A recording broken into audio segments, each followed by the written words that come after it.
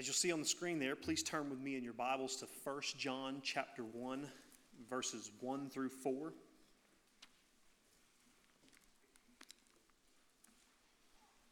When you found your place, please stand for the reading of God's Word and remain standing for a time of prayer following.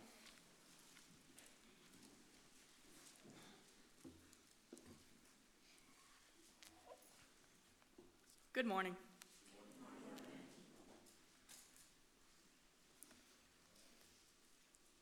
Just tell me when y'all are ready.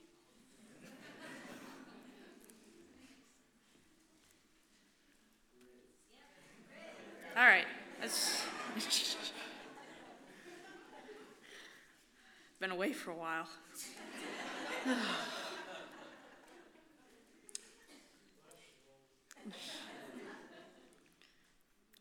What was from the beginning, what we have heard, what we have seen with our eyes, what we have observed and have touched with our hands concerning the word of life, that life was revealed, and we have seen it, and we testify and declare to you the eternal life that was with the Father and was revealed to us. What we have seen and heard, we also declare to you, so that you may also have fellowship with us. And indeed, our fellowship is with the Father and with his Son, Jesus Christ. We are writing these things so that our joy may be complete. Please bow your head.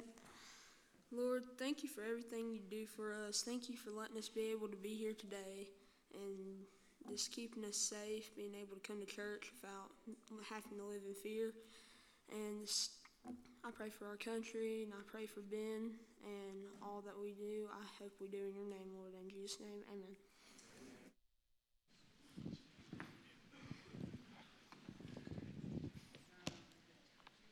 Amen. So today we're going to start a new series. The name of the series is What is Real? We're going to answer the question, what is real? And we're going to go through the book of 1 John.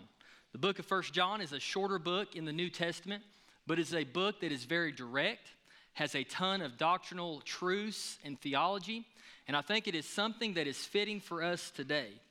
So the title of my sermon today is No Fairy Tale Here. And I want to talk a little bit about what fairy tales are, because we've all grown up hearing fairy tales, right? Whether it's been at school or beside our bed at night from our mom and dad, we're all acquainted with them. They've made movies out of fairy tales. Fairy tales really entrench our society and our tradition and our culture. Disney has made billions of dollars off of fairy tales. Our children know all of the princesses, all of the characters in many of the fairy tales that have been taught for many, many generations. And I would say probably one of the most well-known fairy tales is that of Cinderella. Now, raise your hand if you've ever heard of the fairy tale Cinderella. I would doubt that there's anyone here or anyone listening online who has never heard of the story of Cinderella. Did you know that the story of Cinderella is said to have begun in China around the year 1000 AD? I'm sure you remember the story of a young girl who was a stepchild living in a home where she was not treated well. Through a fairy godmother, she was able to attend a ball where she and the prince fell in love. And of course, the story ends happily ever after, as most fairy tales do, with the unlikely young girl and the prince together in marriage. The key to a fairy tale is that it is never understood or proclaimed as though it actually happened. Fairy tales are understood to always be make-believe, right? And there's been times in my faith where I've talked to someone and they may make the statement that, well, that Christianity stuff, it's just a fairy tale. It's just stories told by the Jewish people. They've kind of incorporated it into their traditions and into their culture. And now it's just in a book, and now we read about it, and that's all it really is. It's just stories, right? It's not actually true. Well, did you know that no fairy tale proclaims to be true? If you read Cinderella in a book, or if you watch it on the movie, it is perpetrated and put out there as though it is make-believe. There's things in it like a pumpkin turning into a chariot. No one's out here trying to say that that actually happened, because no one understood it to be truth. They understood it to be make-believe. And that's what's important when we understand history, when we understand stories. Stories are told in a particular way. And a lot of times when someone accounts for the past of historical events, let's say the Civil War, for instance, and they're telling about a battle that happened in the Civil War, they never talk about that battle as though it was just a figment of their imagination or as though it was just a fairy tale. They talk about it as though it actually happened in real time here on this earth. Well, the same goes for the Bible. The same goes for the stories that we read in the Bible, and in particular, who Jesus is, what he did throughout his life, who he was and what he achieved. The Bible never explains Jesus in a way that is make-believe. It never says, well, this is just a great folklore that's been passed down through generations, and we're just going to retell the story. No, the Bible uses literal terms that you would hear in a court case about factual events that actually took place. Now, would believe for a moment someone who says the Bible is a fairy tale book if the Bible itself proclaimed to be that.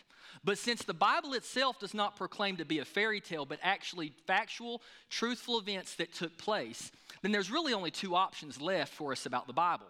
Either some crazy person wrote it and told a bunch of lies, or it actually is true. Now, here's the problem with the lies.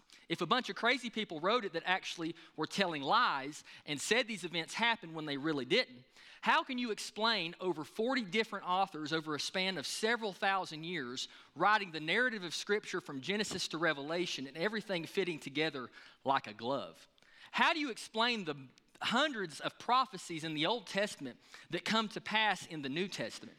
How do you explain the perfect explanation in the 22nd Psalm of the crucifixion of Jesus Christ that wasn't actually going to happen for another 800 years? If it was all just a big lie and a bunch of crazy people wrote it, then they did a really good job able to communicate beyond the span of time through some other universe or realm to tell each other and talk to each other about what exactly to write. It would have been the craziest phenomenon of all time.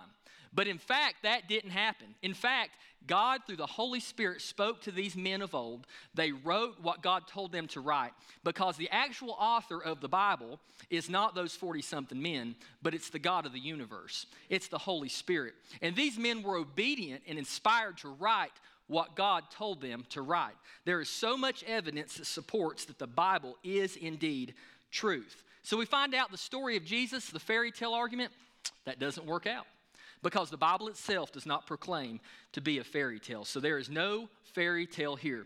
Jesus Christ, Jesus of Nazareth, occupied a particular time in history. When you think of a linear timeline, there was a time on that timeline when Jesus of Nazareth was walking this earth. Okay, you look at maybe about 3 BC all the way up to maybe 30 AD. This was the time that Jesus occupied a particular time and space on this planet in the physical world. Evidence shows it. It happened. He did it, and there are very few ancient events that took place that have anywhere near as much evidence that they took place than the fact that Jesus Christ walked on this earth. And here in 1 John, John is going to be able to talk us through this, because here we don't really know exactly who he was writing the letter of 1 John to.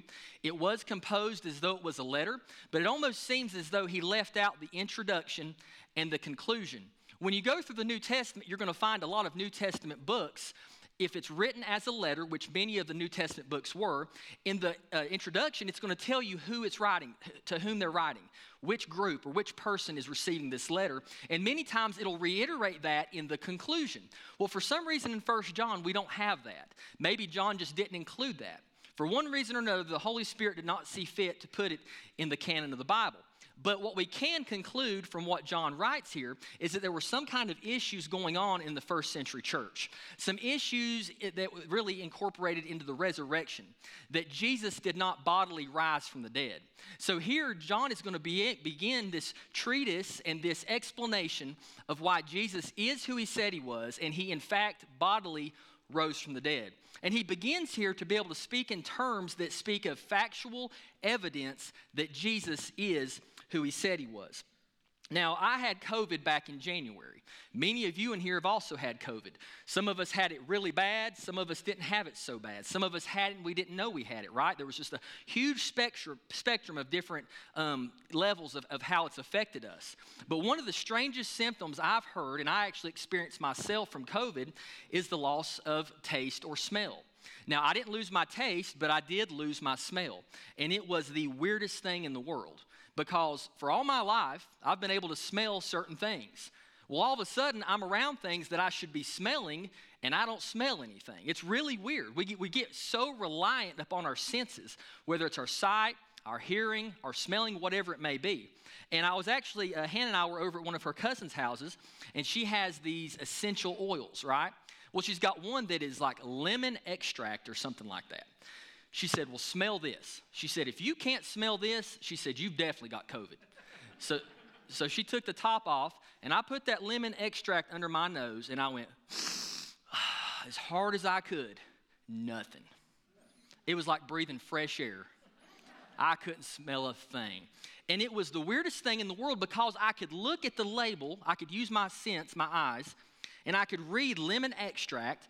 I could look inside the bottle, and I could see there was some liquid in there, and I could even shake it and hear that liquid swishing around. So I knew the stuff was in there, but my nose was not telling me the truth, right? I had to use my eyes, I had to use my ears, I had to use some of my other senses to really confirm what actually was there. Because if all I relied on was my smell, then I would have concluded that that bottle was empty or that it had water in it. Right? But because I was able to utilize my other senses, I was able to understand that something was wrong with my smell.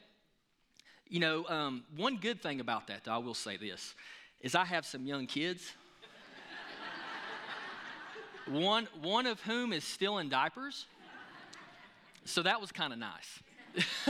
Yeah, that was really nice. So when we think through this, okay, and what I'm trying to get at is, how do we know what's real? How do we know what is truth? Well, one of the best ways that we understand truth is by what our senses tell us. So when I'm out in the world, okay, let's say it's a sunny day and I'm outside, okay? For one, I can see the sun shining. Two, I can feel the warmth on my body, right? So based upon what information I'm taking in through my eyes and through my sense of touch, I can conclude the truth is that the sun is shining and it's a sunny day.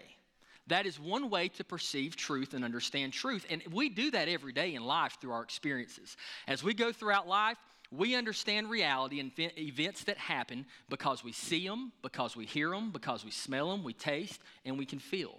And that's how we understand that truth. So there's a branch in philosophy called metaphysics. And what metaphysics is it's really the discussion and understanding of first things. And when I say first things, I'm talking about existence, knowledge, time, and space, all of these things that really are the basic foundation of reality. So there are philosophers out there who will spend their entire lives trying to study how do we exist and what defines existence? How did knowledge begin and what defines knowledge?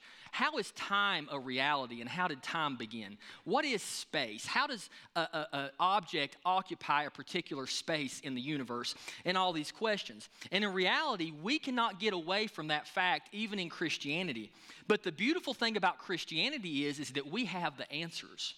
We know how we became creatures. We know why we exist. We know how the earth and the worlds came into existence. We know that it came by the Word of God and by His power, right? So we're able to understand these truths. We're able to understand metaphysics as Christians because the testimony of the Word of God answers those most difficult questions in life.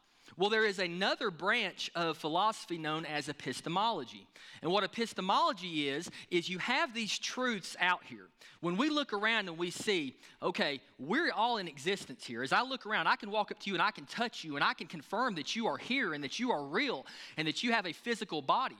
But how do I know that's true? You might say, well, duh, Ben, because you can see me.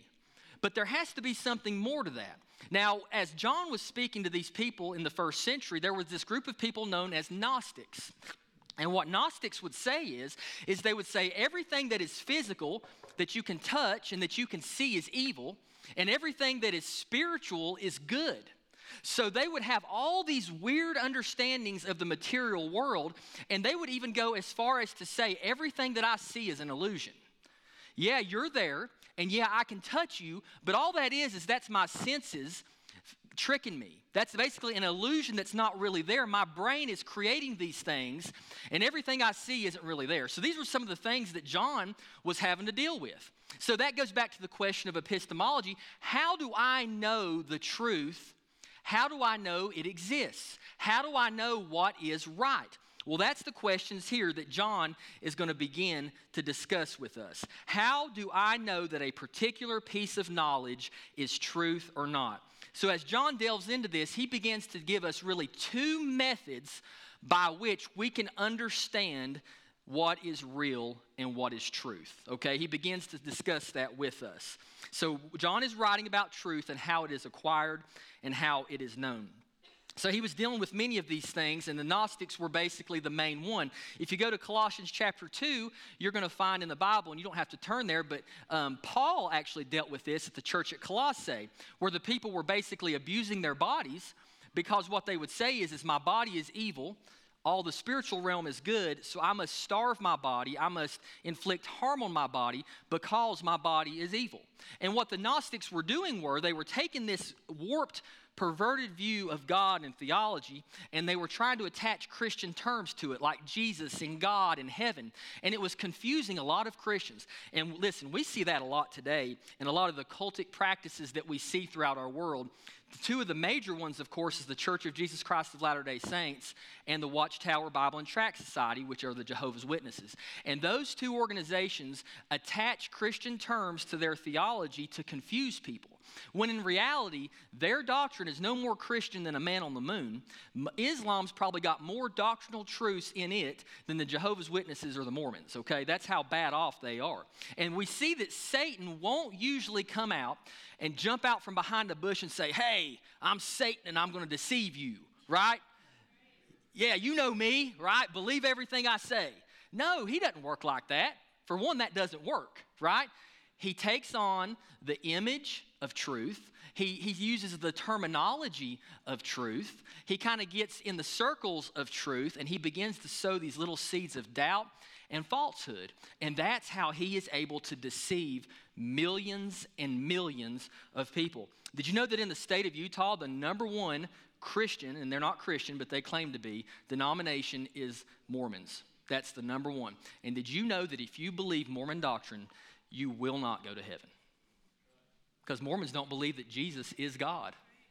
They don't believe that Jesus is the creator.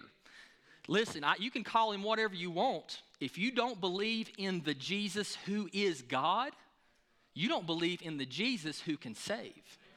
I can call you Jesus, but that doesn't mean you're going to save me. Amen? So it's sin, it's wickedness, and it's falsehood, and we have to see it for what it is. And John here is going to teach us how we can know what is truth. So the first method that John uses is through the senses, right? And in philosophy, that's called empiricism. So when you view the world through your senses and you're able to take in knowledge and truth through your senses, like if I look at this desk and I say it's a certain color, I'm taking in the truth based upon what my eyes see. So these are through the senses. And John really hits on that beginning in verse 1. So let's look at verse 1, 1 John chapter 1. What was from the beginning, what we have heard, what we have seen with our eyes, what we have observed and have touched with our hands concerning the word of life. Now, I want to take just a moment and speak first of all about that introductory phrase, what was from the beginning. You may see that there's some similarities there with two other introductions in two other books of the Bible. The first being the book of Genesis. In the beginning, God created the heavens and the earth. Well, then you fast forward to the book of John, in the Gospel of John, not 1 John, but one of the Gospels of John, written by the same man who wrote this.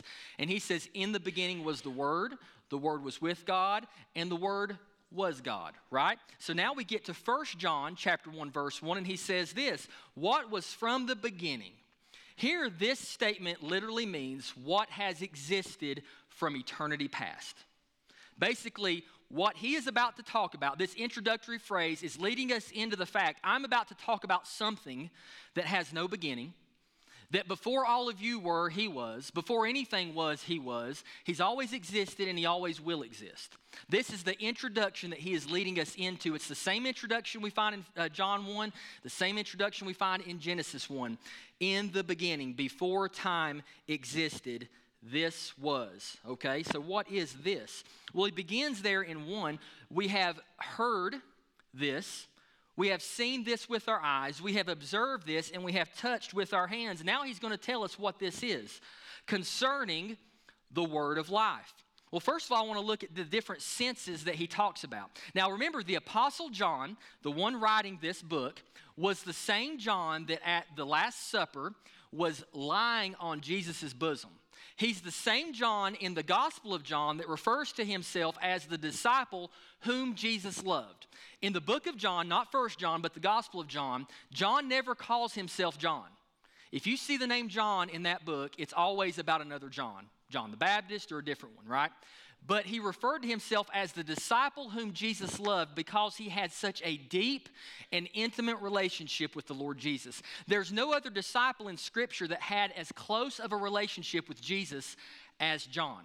So now John is writing this, and he's writing it in such an intimate way because he actually spent time with Jesus Christ on this earth.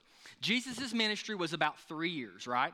And Jesus spent more of those 3 years ministering to his disciples than anyone else. He didn't spend all of his time in the big crowds, though he did speak to big crowds. He didn't spend all of his time at the table of sinners, though he did spend time at those situations in those arenas. More time than anything, Jesus spent time with his disciples. And 3 in particular that he spent the most time with, Peter, James, and John. And then out of those 3, he spent the most with John. So John is not writing from a theoretical position as though he's assuming these things happened. John is writing from a position, I knew Jesus, I touched Jesus, I talked to Jesus, I spent time alone with Jesus, I saw Jesus after he rose from the dead, I took care of Jesus' mother when he was hanging on the cross. Listen, Jesus and I, we were tight. And if anybody's qualified to talk about the Lord Jesus Christ, I'm going to tell you right now, it's the Apostle John. Nobody else that has ever lived on this planet has more to say about Jesus than John. So as John is telling this, he's speaking from a position of authority and a position that we ought to listen to, right? So what was from the beginning? We find out that what was from the beginning was the word of life.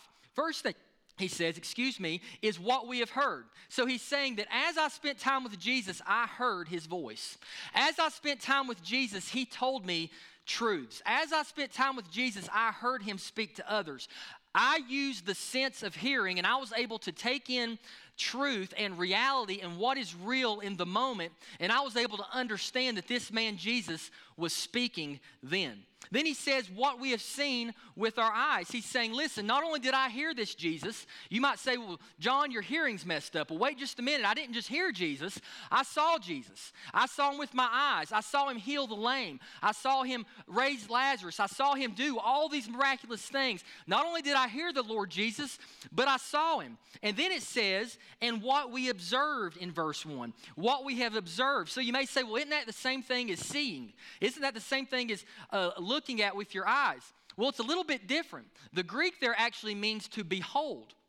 So what John is saying here when he says, and we have observed, what he's saying is that based upon what I saw, based upon what I heard, based upon how I could touch him and know that he was there, I beheld God. I beheld Jesus. He's saying, after taking in all this information, the only conclusion that I could have when I sat there and looked at him was that this is God. This is the King of the universe. I beheld him, and I was able to understand his glory as he sat there with me. So we go on down and it talks about touch. We know that even after he rose from the dead, that Jesus appeared for some 40 days after his resurrection, and the disciples touched him. We talked about this a little bit in Bible study this morning, but the disciples even saw Jesus eat. Now, a spirit can't eat, all right? A spirit has no flesh, it has no stomach, it has no way to hold food. But Jesus, after he rose from the dead, it says that he ate fish, which means he had a physical stomach that could hold chewed food. Last time I checked, you had to have a body to be able to eat food. And this is what John is saying. He's saying, I touched this Jesus. I saw this Jesus. I heard this Jesus. And do you understand the pronoun that he's using there in verse 1? He says, what we have seen, what we have heard. He's saying, this is my testimony, but my testimony is not the only testimony. Not only did I see it, but Peter saw it. Not only did Peter see it, but Thomas saw it. Not only did Thomas, but all these other people, over 500, as 1 Corinthians 15 says, saw Jesus in his resurrected body. He's basically saying, I'm one of the many who used my senses to view and understand that Jesus indeed rose from the dead, and he indeed is who he said he was. So there we have that beautiful, beautiful testimony. So we get down to the word of life. As he talks about Jesus, he said, now I'm saying all these things concerning the word of life. He's yet to actually use the name Jesus. So you may be saying, well, Ben, how do we know this is Jesus? How do we know he's actually talking about Jesus? Maybe he's talking about some knowledge, or maybe he's talking about some vision that someone had, right? Well, if you look in John 1:1, I just quoted that scripture a few minutes ago, but in the Gospel of John, chapter 1, verse 1, the Bible says, in the beginning was the Word. The Word was with God, and the Word was God, right? So now we know that when you go down into John chapter 1 and verse 14, we find out who the Word is. It says, and the Word became flesh and dwelt among us. We beheld his glory, glory as of the only Son from the Father, full of grace and truth. There we know then in the Gospel of John that when John is talking about the Word, capital W, he's talking about the Word who became flesh. In other words, the God who became flesh, the God who stepped out of heaven and took on human flesh, became the God-man and died on the cross. But then we also look in John chapter 1, verse 4, and if you want to, you can go ahead and turn over there. I'm going to turn over there quickly. Because now remember, we have the same author here that wrote 1 John and wrote the Gospel of John. So as he is using common terminology, we can actually allow Scripture to testify of Scripture, and we can find out who John is talking about without even going further in the book of 1 John. So when we look in John chapter 1, beginning in verse 4, John says this, in him was life, and that life was the light of men. Well, first of all, he said in him was life, but then he talks about that life being an object, being a person. That life was the light of men. So now as we look at the same author in the Gospel of John, we find out the Word is Jesus. We find out the life is Jesus. We find out that as John is talking about the Word of life in 1 John chapter 1, that he's talking about the Lord Jesus Christ. And he'll continue to affirm that as we go throughout Scripture. You know, one thing that's very interesting, and you may not be as amazed by this as I am, but this is just something that amazes me. If you go to the pond or you even in a pool, and you take a stick, right? Stick that stick down in the water, about half of it in the water, half of it out of the water. Now, what does it look like as you're looking at that stick in the water? Looks like it's bent, right? So you're like, man, I'm telling you, that stick is bent. Look at that thing, right? You pull the stick out, and it's straight. So then you have to ask yourself, well, when I stick that stick in the water, it's got to be bent because it looks like it's bent, right? But I pull it out, and it's not. So is it bending itself as it goes in the water and then straightening itself back out when it comes out? Well, we understand that that's not reasonable. And what you do is when you pull that stick back out, you're able to feel it with your hands and realize that it wasn't bent to begin with. But then even when you stick it in, you can put your hands in the water and feel to see if it's bent, and it's not. So as we look at this, the reason that John is expressing that he not only saw Jesus, that he not only heard Jesus, but he also touched Jesus, is because he understands that, yes, one of your senses could very well be flawed. And your eyes can play tricks on you, right? And he probably knew that the people of this day and even the people of that day would say, oh, you guys just had too much to drink. You were seeing hallucinations and all this other stuff. And he's saying, wait a minute. It wasn't just my eyes that saw Jesus. I heard him and I touched him. And it wasn't just me, by the way. You go to 1 Corinthians 15 and it was hundreds of people that would have testified to the very same thing. There's evidence. He's building a case here, and he's not expecting us just to believe on a whim or just to be told a fairy tale, but he's expressing this in factual terms with evidence because he's stating this as though it really happened. And the evidence shows that indeed Jesus walked the earth and indeed he rose from the dead. So the first thing we saw is this, that truth is through the senses, right? That is one method that we understand truth. The second way is truth through testimony. Now, we're a little bit limited in certain ways. And the reason I say that is we are existing bodily on this planet in the year 2021, right? So we didn't have the luxury to be on the earth the 3 years that Jesus conducted his earthly ministry. So we're a little bit hindered by the fact that we weren't actually able to go back and see Jesus for ourselves, right?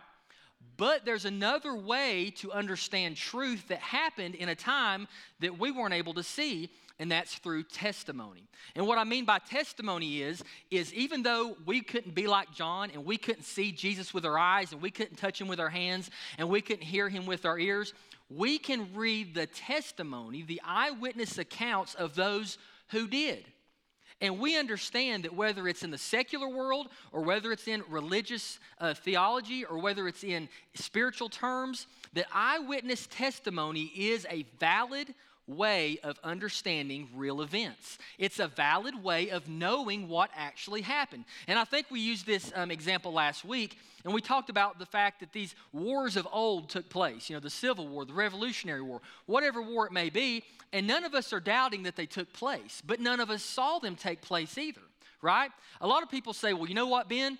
Before I'm going to believe in this Jesus, he's going to have to show up to me in the flesh, and he's going to have to introduce himself to me. Well, that's not reasonable because you believe historical events that you were not able to see. But for some reason, when it comes to Jesus, you want to throw up some red flags and say, well, I've got to have extra proof. This Jesus thing has a higher burden of proof than these other things. So Jesus, you need to show up in flesh. Listen, the Word of God in Romans chapter 1, we're taught that we are without excuse if we don't accept Jesus because of all the evidence that God has given us. The first of being creation. When you walk out and you look at that sky, you realize, as Chase has mentioned before to the students, that the planet is just close enough to the sun that it doesn't burn up, but it's not too far away that it doesn't freeze into an ice cube. And it just happens to be perfect for life, and it just happens to have an atmosphere that we can breathe, and it just happens to produce water that we can drink, and it just happens to have soil where we can grow food, and it just happens to have all of these things, and it just happens to be that the human race is exercising dominion over the rest of creation, just as the Bible said. The evidence is there.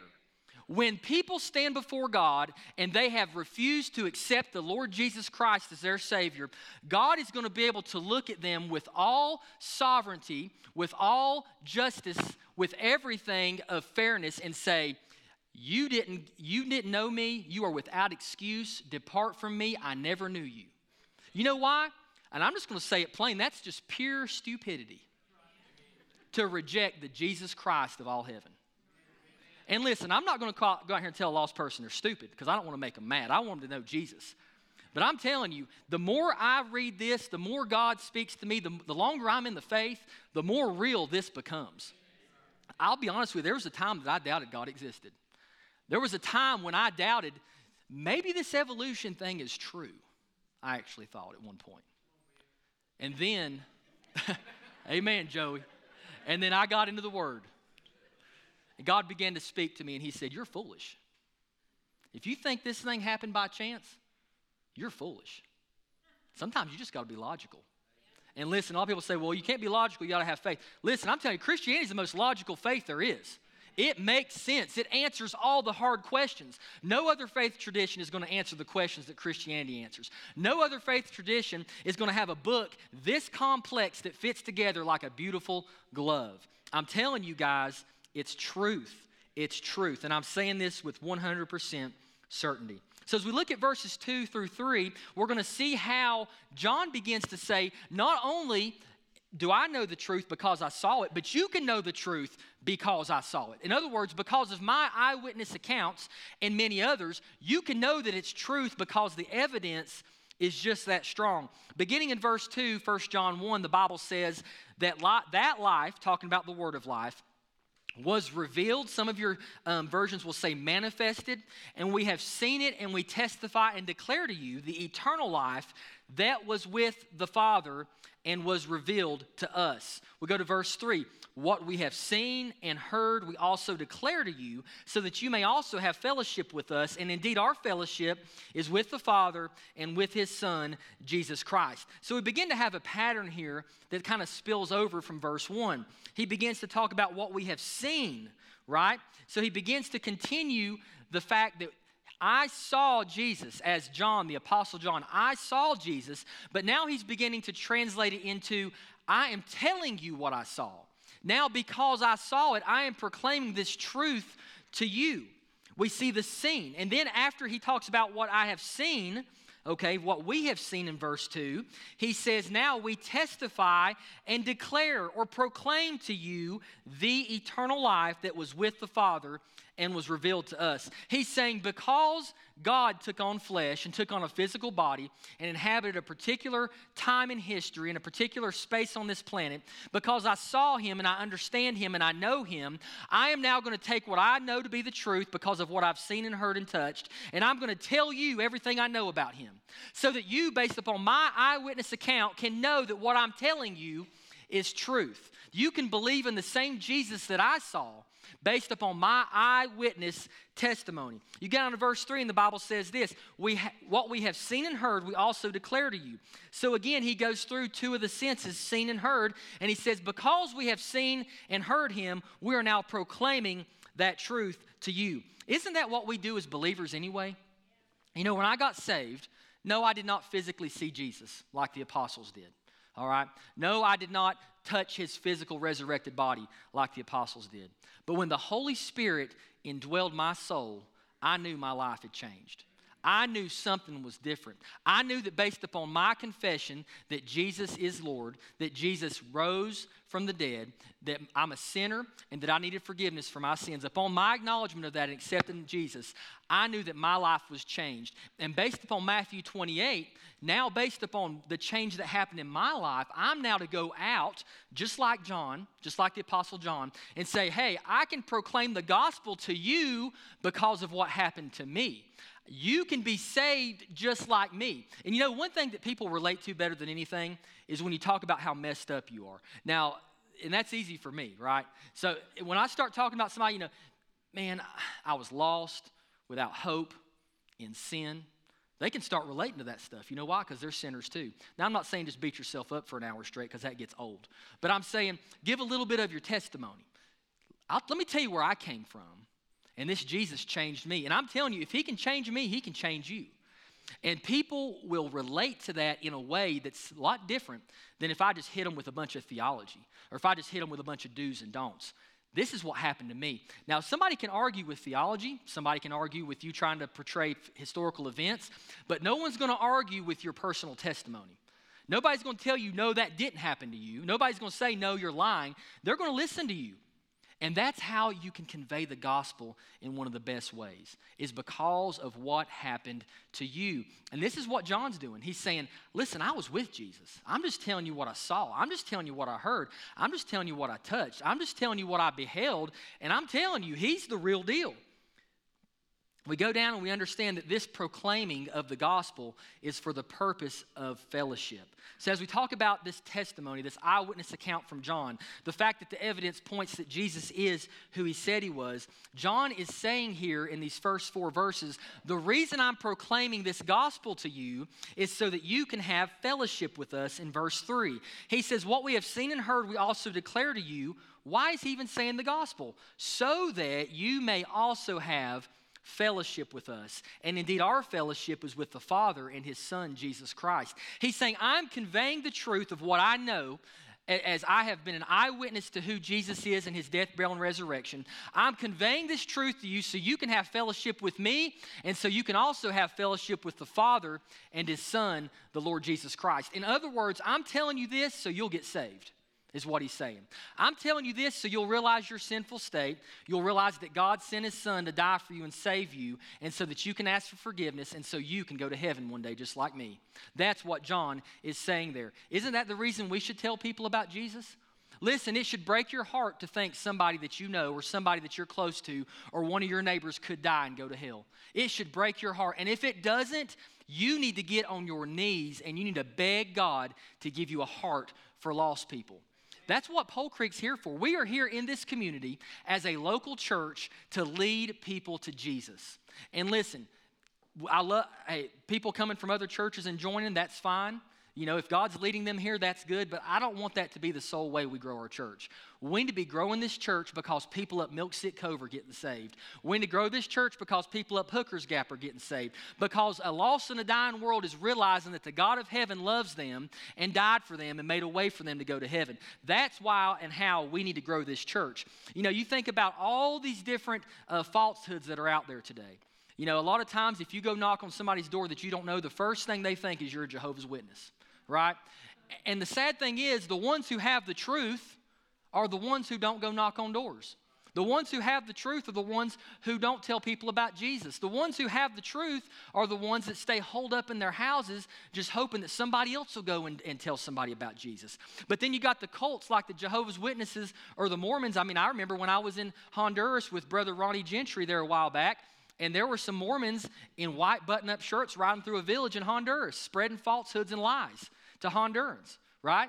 And using the term of Jesus, using all these biblical terms. Listen, the devil's at work. He's sending his liars out there, and they're spreading the false gospel.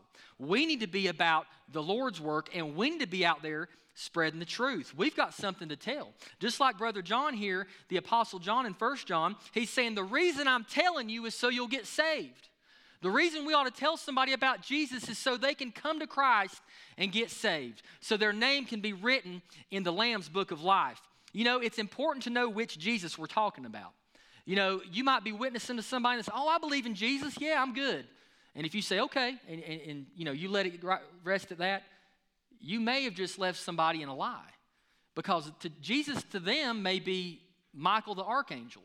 Did you know that the Jehovah's Witnesses believe that Jesus is Michael the Archangel? A Mormon is going to talk to you about Jesus all day, and they're not going to be offended or anything. But did you know that a Mormon thinks Jesus is a spirit brother of Satan, a creation of God? Hey, a Muslim will even talk to you about Jesus. Did you know that? But you know what a Muslim thinks Jesus is? He's just a prophet. And let me tell you what, if the Jehovah's Witnesses believe in their Jesus, if the Mormons believe in their Jesus, and if the Muslims believe in their Jesus, they'll split hell wide open, because that's not a Jesus who saves. The Jesus who isn't a God, but is the God, the creator, the sustainer, the one who is from eternity past, only he can save. And in this day and age, we don't need to just say, hey, do you believe in Jesus? We need to say, do you believe in the Jesus who is the creator? Do you believe in the Jesus who is God? Do you believe in the Jesus who has no beginning? And then you can have an effective conversation with someone. It's that important. Today, John dealt with the Gnostics back then. We're still dealing with the same Eastern mindset, the same cultish practices today in our modern day world. We've got to be careful to express the truth that we have gleaned from the testimony of eyewitnesses. So we understand that we can get truth through our senses, that the first century apostles did just that as they viewed Jesus, as they understood Jesus, as they touched Jesus. But then we also understand that we're limited in that we couldn't go back then and see Jesus ourselves. So now we are taking the eyewitness testimony of those who have and understanding that is valid evidence and proof that Jesus is who he said he is. And then finally, we're going to find that those truths that we are able to glean ultimately bring us joy. We find that in verse 4 of 1 John chapter 1, if you'll look at verse 4. John says this, we, and you notice he keeps saying we because he's saying it's not just me that's testifying this. We are writing these things so that our joy may be complete. You know what? In today's society, joy is really important. And joy is something that's sought after by every walk of life. It doesn't matter what country you're from, what your upbringing is. People want joy. People want to feel good. People want to have hope for their life and for the future. And we look around our world, and that's just not the case for the majority of this world. You know, I've been in Mozambique, and I've been in South Africa, I've been in Honduras, and a few of these third world countries. And you go through there, and the people have no hope. They've never heard about Jesus. They have no understanding of the meaning and the purpose of their life. I mean, could you imagine living thinking that there is no purpose for you? Thinking that maybe you were just an accident? or thinking that you're just here by chance and that, if you live and die, it doesn't matter to anybody? Did you know that God teaches that every human soul has an eternal purpose? That every human soul was created in His image and that every human soul is of eternal value? Only Christianity teaches that, by the way. Only Christianity teaches the value of not just some human lives, but every human life. And that's something, let me tell you, that's something I can get behind. That my God loves everybody, no matter their skin color, no matter their nationality, no matter their ethnicity, no matter their background, no matter their economic status. My Jesus loves everybody, and everyone has a purpose. So when you think about that, you think about maybe a little girl over in some African tribe who's never heard about Jesus. I think about Al and Susan here, who were Bible translators in Papua New Guinea for some 41 years. And you think about these people in these villages who, if somebody never goes and tells them, they're never going to hear about Jesus. They're going to live their whole life thinking they don't have a purpose. Today, God is calling you. I'm telling you, you may say, well, Ben, that's just for the preachers. That's just for the missionaries. I'll go to church and I'll sit on a pew, but when it comes to telling people about Jesus and supporting missions and maybe even being a missionary of myself, that's not something I'm for. Let me tell you something. One day when you stand before God, that's all that's going to matter. Your promotions at work, they're not going to matter. How big your house is, ain't going to matter. How big your 401k is, not going to matter. How many lake houses you've got, ain't going to matter. All that's going to matter is what did you do for Jesus. And I'm not saying He's going to say you can't get in, but once you're saved, you're always saved, and we believe that. But the Bible teaches of the judgment seat of Christ, where Christians will stand before the great judge, Jesus Christ Himself. Your works will be laid out on an altar. Holy fire is going to fall, and it's going to try your works. And the Bible says that many of your works, if done out of the wrong motivation, are going to burn up like hay and stubble. But those works that you did for God's glory and for the salvation of souls, they are going to appear after that fire tries them as precious stones. And you're going to be able to pick up those precious stones and you're going to be able to give them to the King who died on the cross and rose from the dead and say, Lord, I love you and this is my gift to you today. Man, I'd hate to stand there empty-handed. The one who had nail-scarred hands, and I believe we'll still be able to see those scars, by the way, when we go to heaven, because He's still got the same physical body that He had when He rose from the dead. When we stand before Him, we're going to see the marks on His body that He paid the price for us. And for me to stand before Him and say, Lord, you saved me and I appreciate it, but I didn't do anything with my life after the fact. Wow. The Bible says on that day, some will suffer loss. And you know what that means? Shame, humiliation. You say, Ben, there's no such thing as shame and humiliation in heaven. At that judgment, there will be. And there will be a lot of Christians hanging their head that day. I'm telling you, there is no shortage of lost souls. And you know the only way you're going to have joy? I said this in my class this morning. The only way you're going to have joy as a Christian is 4 different things. And I hate to simplify it like this, but sometimes I need simplification, don't you? Number 1, you got to be reading the Word. You got to be taking the Word in. Number 2, you've got to be praying. Amen. Number 3, you need to be a part of a Bible-believing church where you can receive encouragement from other believers. And number 4, you've got to be sharing your faith. And if you're not actively doing those 4 things, my friends, your joy is not going to be full. Your joy is not going to be complete because you're going to be lacking and forgoing some of the greatest privileges that we have as children of God. So here, John is saying we are writing these things so that our joy may be complete. Now, happiness and joy are a little bit different, and I'll be closing here in a second. Happiness is fleeting, right? Happiness is here and goes. One thing I like to joke with my wife about is that I get really happy when I find out she saved money. She gets really happy when she finds out she can spend money, right? But that's not joy. Joy is one of those things that doesn't come and go. Joy is steady. Joy is coming from knowing where I'm going to go when I die. Joy is knowing that I have purpose. Joy is knowing that I have value and that I'm worshiping the God of heaven. And that joy doesn't go away. No matter how hard your life gets, no matter what you suffer in life, that joy sustains you. And this is what John is saying. He's saying, listen, guys, I want my joy. He's saying our joy. He's saying that our joy may be complete. He's talking about the apostles and the preachers of the gospel. He's saying we want our joy to be complete, and the only way our joy is going to be complete is if we proclaim what we've seen to you and who Jesus Christ is. Today, church, I'm telling you the same thing. The only way your joy is going to be complete is if you actively share the gospel with the people in our community. Remember our mission statement, you can find it on our website. If you go to our website under our menu, About Us, you're going to find our mission statement. Our mission statement is pretty simple. It says something like, we're here because we want to equip and disciple our church to go out and reach Candler and the community with the gospel. And that's what we want. We want you to go and share your faith. And I pray that God will give you opportunities this week. I pray that you'll do it. I pray that you'll step out on faith, and you'll be like the brother John there, that your joy will be full because you were faithful to proclaim the truth. Let's pray. Bow your heads with me this morning.